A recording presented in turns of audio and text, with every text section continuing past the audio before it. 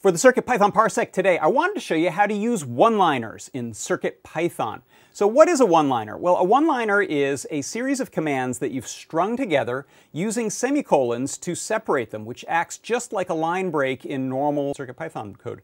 We can string together a few little commands in order to test something, debug something, achieve an effect. Here you can see I've got a little text file essentially of some of these one-liners. Go to your REPL and then hit Control-C to break the code. It'll stop the code from running, stop the current cycle of code, and now you essentially get this command prompt where you can talk to your board.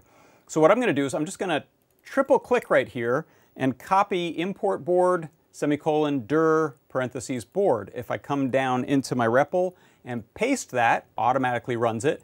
And now we get the list of pins that are available on this board. I'm going to grab this one. You can see this line here. It imports board, imports NeoPixel, then it creates a NeoPixel object named LEDs, and then I'm going to fill it. In this case, fill it a purple color. So if I come down here into my command prompt and just hit paste, you can see it ran all of those separate commands, strings them together, and now I've changed the color of that NeoPixel. So this is a way that you can use one-liners inside of CircuitPython to speed up your debugging.